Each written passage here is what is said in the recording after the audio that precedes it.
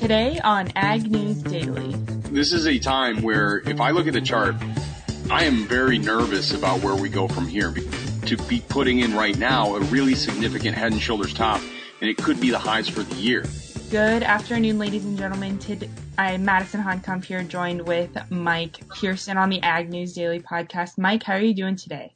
I am fantastic, Madison. I'm over here in my new office at the Zaner Group, getting to know the team, working to help folks manage their risk here in Chicago. And I tell you what, I walked here to the office this morning from my sister's place, and I was sweating like a stuck pig. Yeah, it's definitely a hot one out there. Well, that and I'm just fat and out of shape, Madison. Maybe living in the city will help you get in shape. I don't know. They got Uber. They got cabs. That's the last time I'm walking. That's the lesson I learned. Well, what news is sticking out at you today?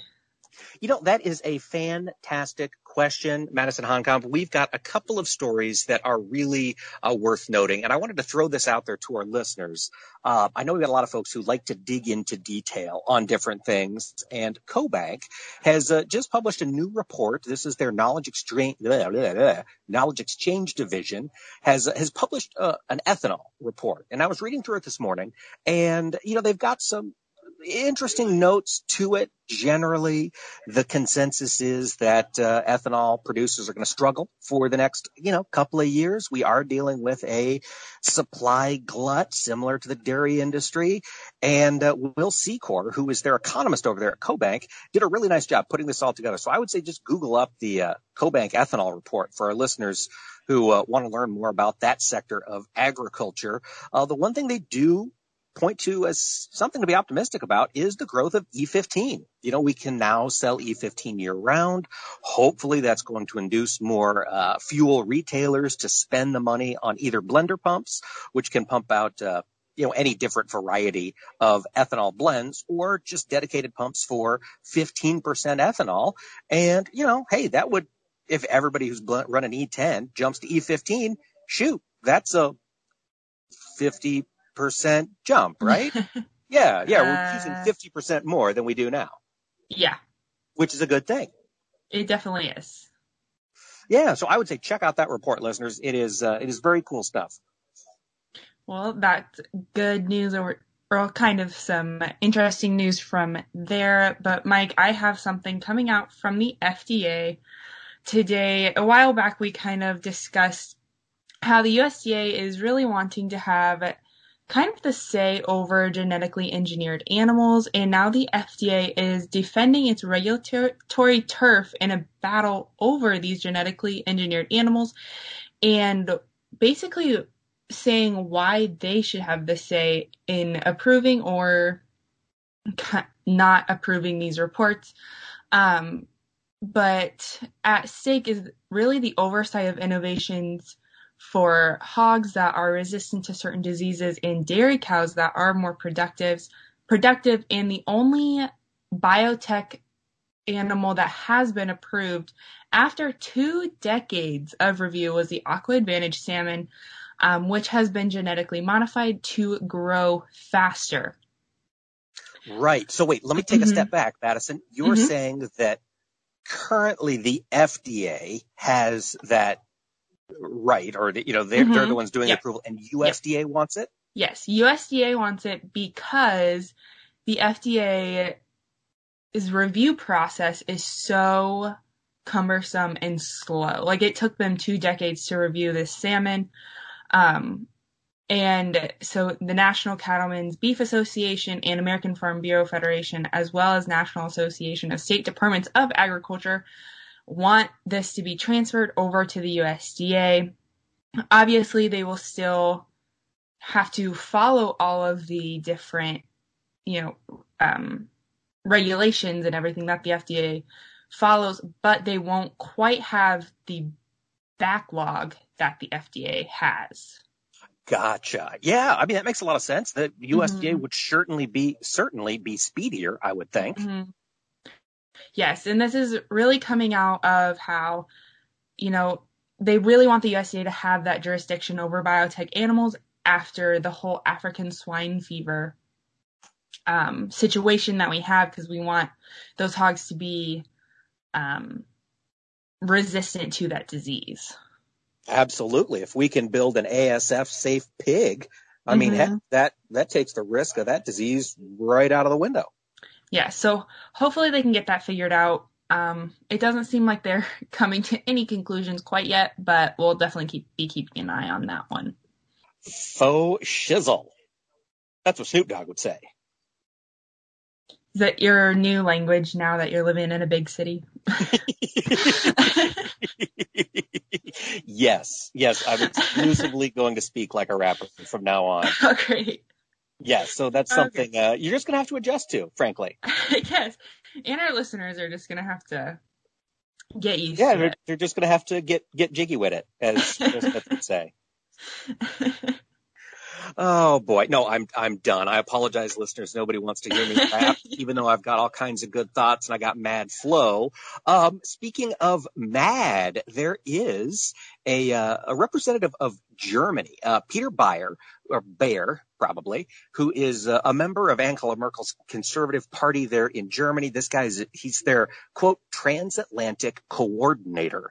He has weighed in on the U.S.-EU trade discussion, and he said that both the U.S. and the EU need to drop agriculture just to get this trade discussion started. So he is on team no ag in the initial parts of this trade deal.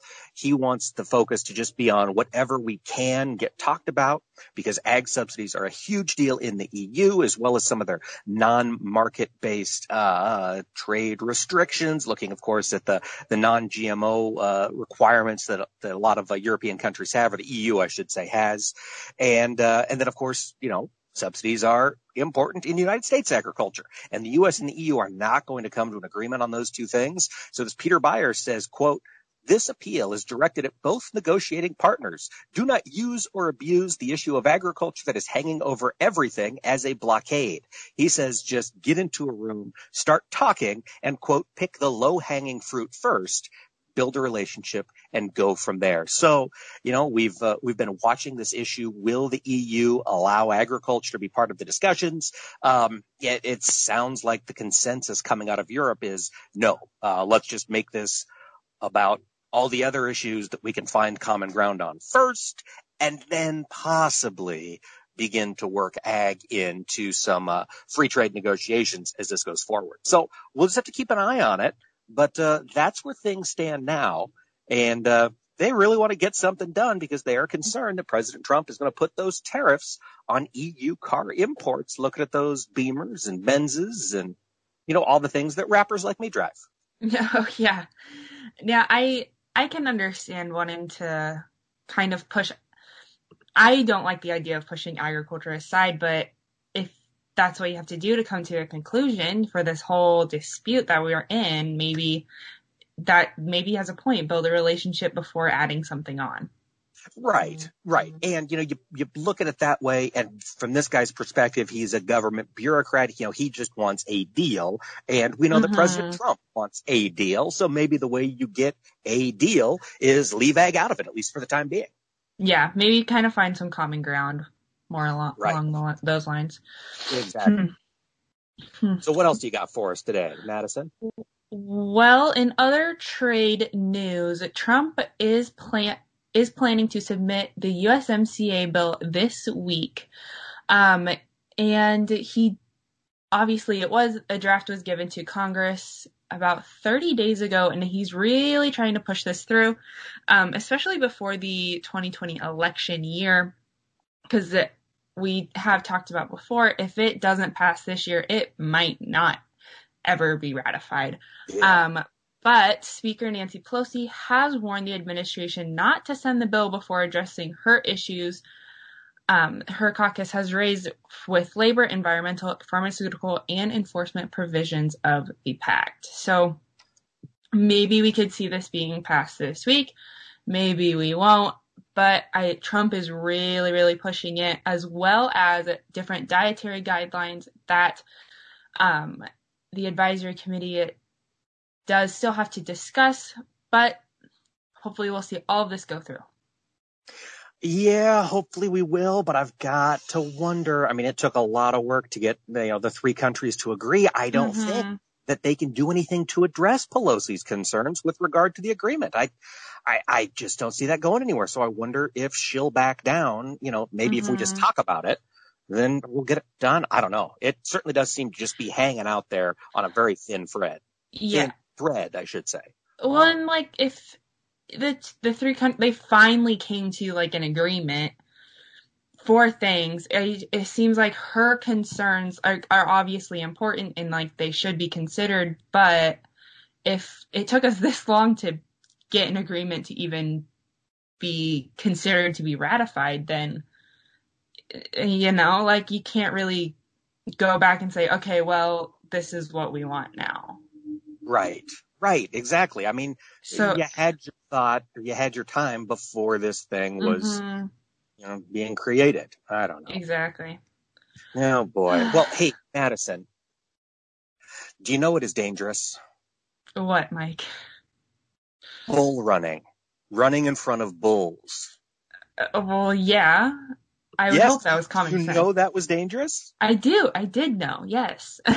You're wise beyond your years, because in the town of Pamplona in Spain, Sunday was the first running of the bulls in Pamplona. The famous event where you dress in white, Hmm. you red neckerchief on, and they turn the bulls loose and you run. Well, 3 people were gored and 2 people suffered head trauma during the first running. Altogether, 53 people were treated by the Red Cross after the running of the bulls.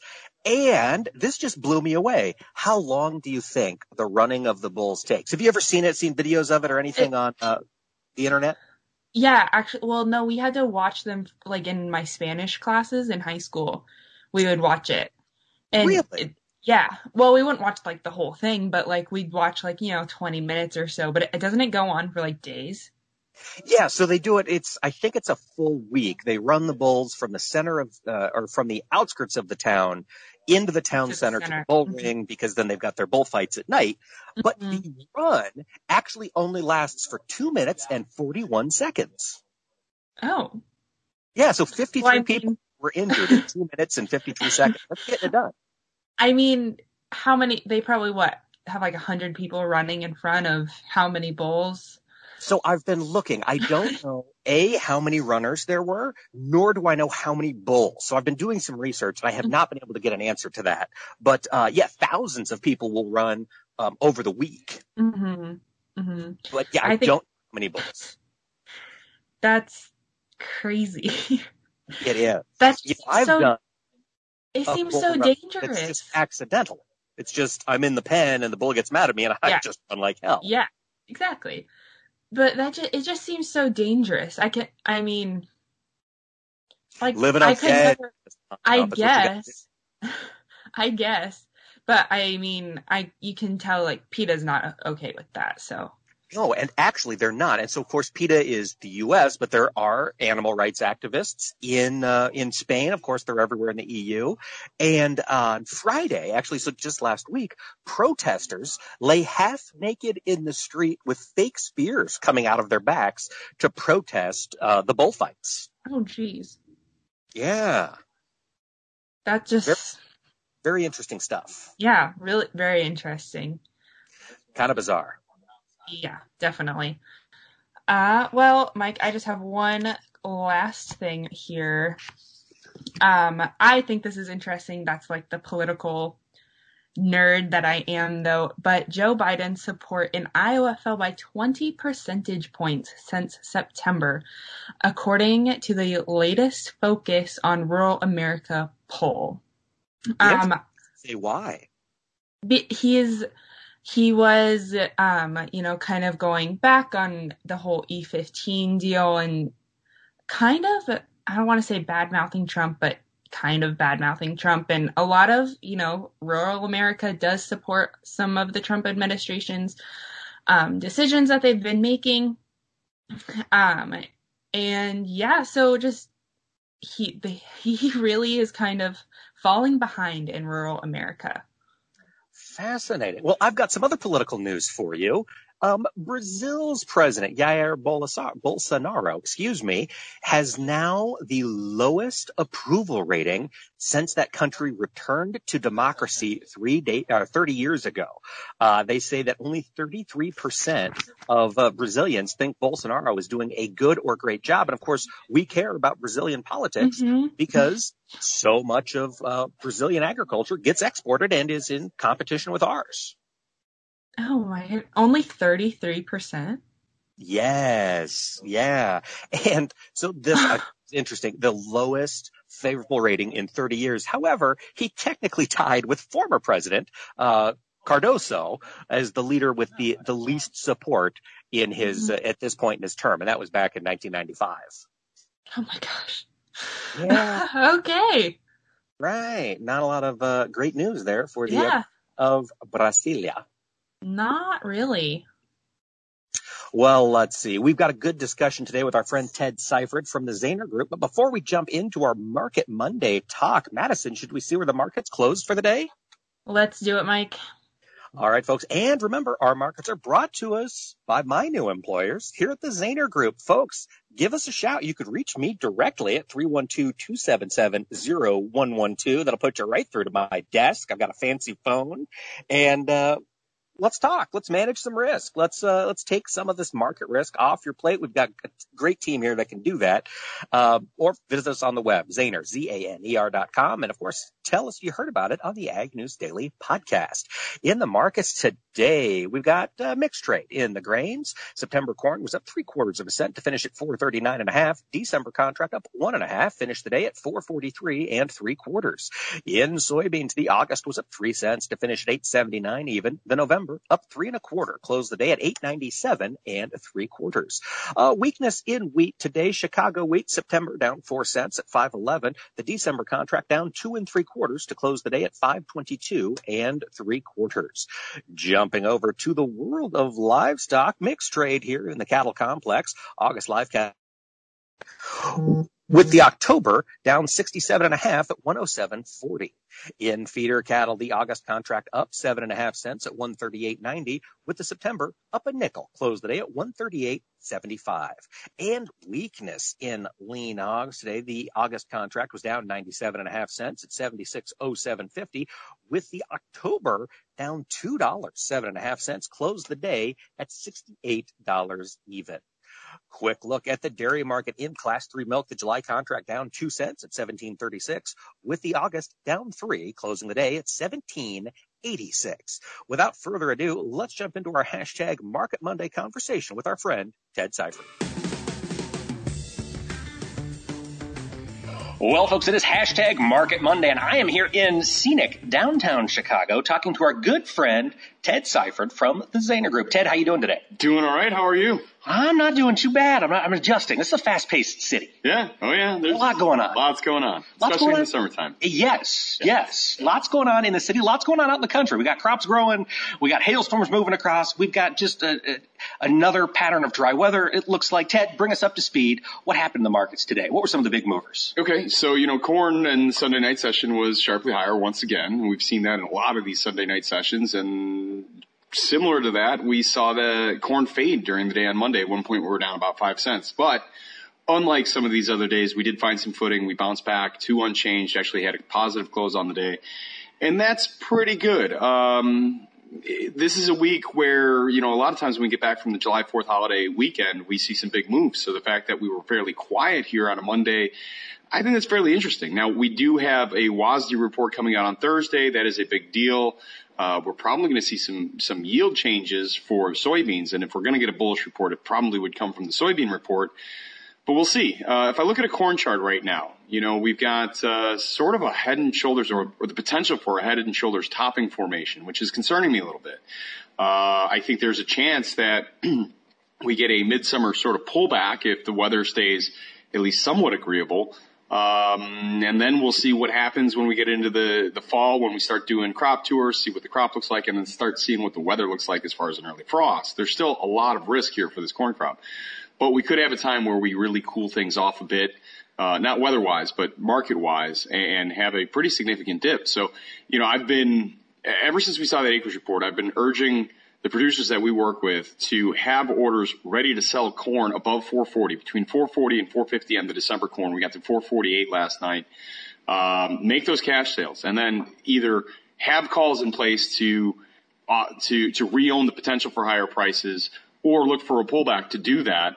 But I think it's a really good time for some risk management right now, especially the way the chart's setting up and just, where we are time-wise as far as the calendar. Well, Ted, you're talking options. We saw a period where option prices just spiked. Everybody wanted to buy calls. Has that stepped back a little bit? Or are they getting a little more reasonable? Re-own? Yeah. I mean, when you have markets making new highs and the way that corn was trading there for a while, that really ramps up the volatility premium in options. That's cooled off. We have been a bit sideways. Now, calls are still somewhat expensive. Puts are available there as well. And listen, if you're a producer and you're looking outside and you're not sure if you're going to make it to the finish line, you're not sure what kind of crop you have, puts are a very viable option as well. So one way or another, whether you're selling cash and buying calls, which is what I call, not what I call, but that's creating a synthetic put, or you're going into the market and just buying puts, both of those are very viable. I mean, but one or the other, I mean, you really need to be looking at something. That's the moral of the story. Like because if we go back to 350, that's really a big problem. If we go to 5.25, which is I think what everybody's hoping for, that's great. And again, I'm all for re-owning that profit potential again. But if we never go higher from where we're at right now and you miss the opportunity to sell 450 corn, that's going to hurt a lot. Yeah. And your lender's going to notice, everybody's going to notice when you're stuck making harvest sales at 350 again. Ted, you mentioned WASDE report coming up on Thursday. Might see some excitement with soybeans. What are you watching for? The yield number is going to be the big thing for soybeans. Yeah. We know what the acreage numbers are going to be for both corn and beans, for everything. We know what the acreage numbers that they're going to use for this report are. There won't be a surprise there. The surprise is going to be, are they going to lower soybean yield somewhat dramatically? Crop conditions have not been good, so I think they have justification to do that. And if they do, on an 80 million planted acreage number for soybeans, you could have a really fairly tight soybean balance sheet, especially compared to the billion-plus bushel carryovers that we've been talking about. So that might be something that could be very interesting for soybeans. Now the question is going to be, does the trade believe that or not? Because a lot of us feel like the 80 million acres for soybeans is too low. Okay. That should be somewhere 82 and a half or so. So we will take that with a little bit of grain of salt. But again, the potential is there to see a bullish print on that soybean carryover that could really spark all the markets. But if we don't get that, if we don't get a big bullish reaction to this report and we're not able to sustain it, then again, I'm worried that this is the time frame where we could start to turn down and head a little bit lower across the board. Before we go too much farther, what is going to be a bullish print? What's the trade anticipating come Thursday's report for soybean yield? Well, I mean, we put out a 48 coming down from 49.5 is where the USDA is now. But I could see them, I mean, longer term, I'm at a 45 at the moment. Okay. And if they came out with that sort of number, wow, things get really interesting in a hurry. See a limit move? Maybe. I mean, limit moves have been very rare in the grains for a long period of time. We saw the first one in corn for 4 years or so on the last planted acreage report. But I suppose that's possible. You wonder how many people would sell into that. I don't know about limit, but okay. Either way, it'd be rather friendly. All right. Now let's talk a little bit about the livestock markets, Ted. Incredible. Lots of beef was moving this past weekend. Yes. We finally had sunshine. Yes. We had folks out grilling. Yes. Are we seeing any of this make its way back to the producers? Well, I hope so. I was buying New York strip steaks for $6.50 a pound this weekend. That's fantastic. Absolutely. Keep that going. You hope so, but I mean, prices have continued to be under pressure. We saw feeder cattle try to go higher today, but then really couldn't. To me, it looks like the cattle complex is starting to find a base here. I think we have turned that corner weather-wise where we will be out grilling. A lot of times we look at this July 4th holidays sort of putting in a peak demand for the summer season, but I don't know if I agree with that. I think this year it gets pushed back a little bit further because we've been not able to get out and grilling and whatever. So, I mean, this is really kind of the start of the summer, at least it feels that way. So I think demand stays good. I think we start to see cash level off. We've seen the last couple of weeks, the 109 trade has been very constant.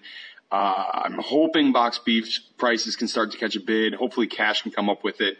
and I'm looking for higher prices in cattle. The hogs have been sort of a problem there. We've got a lot of supply. We're not moving as much to China as what we had hoped with the ASF problems. So there's a lot of pork on the market right now, and that is kind of a limiting factor for beef. I'd love to see the hogs find some footing and find some demand and start to bounce there. But, today was a day where we started higher. We were optimistic about what hogs could do today after 4 straight down days. And then we made it, we didn't make it past midday before we were trading lower and looking for limit down in the deferred month in the hogs. So breaking below 200-day moving average, breaking new lows, doesn't look good in the hogs, although I do think we're in a value area where we could see some support and try to bounce from. It's just not showing any sort of signs of life at the moment. So now, Ted, we heard, it's probably been 2 weeks ago now, that China quit buying all meat from Canada. They completely cut them off. Right. Why haven't we seen that market come to the U.S.? Why isn't China buying more of our pork? What's going on? The interesting thing is Australia is buying. You wonder if that some of our pork's getting channeled through Australia and then to China. But, tariffs are part of it. But the other big part of it is that we use a growth hormone that they don't allow. Ractopamine. And yes, exactly.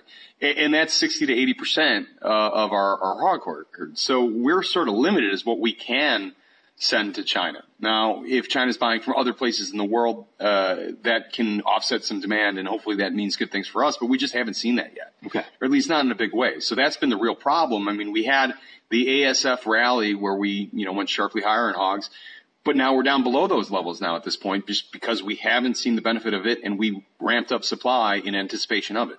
Now, when you look out to the future, as we talked about, a lot of guys getting out there checking their crops, what's your final word to producers here as you look out the rest of this summer? What do we need to be doing? No, I'm going to circle back to what we were talking about. I mean, look, this is a time where if I look at the chart, I am very nervous about where we go from here because we have the potential to be putting in right now a really significant head and shoulders top, and it could be the highs for the year. If that's the case, we really need to get sold. And I understand, guys think we have a disaster. We need to see $5.50 or $6 corn. Okay, fine. There's ways to re-own that opportunity, whether it's, buy puts here and let the cash rally or, sell cash and buy calls. One way or another, that's fine, but we need to do some risk management and we need to do it right now. I would say we need to do it before this report that we have on the 11th. And guys that aren't at least 50 to 60% sold new crop corn, it's a tremendous amount of risk to be taking into this time of year and this July 11th report. I think you really need to take a very, very hard look at it. If you don't know how to do it, talk to somebody like myself to help you with the risk management, but you really need to step up to the plate right now. Just to drive the point home, Ted, when you say we're looking at a potential head and shoulders top up in here, what's the downside risk to your mind in the short term? Modestly, I would say 402 December corn is a big target. Okay. But I'm not taking 380 corn off the table. I think there's a good chance that if you get a fund liquidation and they start piling out of the market, producers start selling on top of that because, listen, we don't sell on the way up, we sell on the way down. Absolutely. That's just generally how that works. It can get really ugly, a lot uglier than what anybody's really thinking. Mm-hmm. So, 442, 443, hey, these are good prices. You need to protect that because the downside, I'd say, is at least 60 to 80 cents. Oof. All right, Ted, if our listeners are motivated now, they want to get in touch with you, they want to put some risk management in place, how can they reach you? Yeah, you can reach me directly at 312-277-0113, or you can find us on the web at www.zaner, that's ZANER.com. You can read a bit about us. You can also sign up for our Ag Hedge newsletter, which is full of very useful information pertaining to the markets. Fantastic. Ted Seifert, thank you so much. Awesome. Pleasure to be here. All right, huge thank you to Ted there again. And, Mike, you're always wanting to stay updated on markets, but where can people always stay updated with Ag News Daily?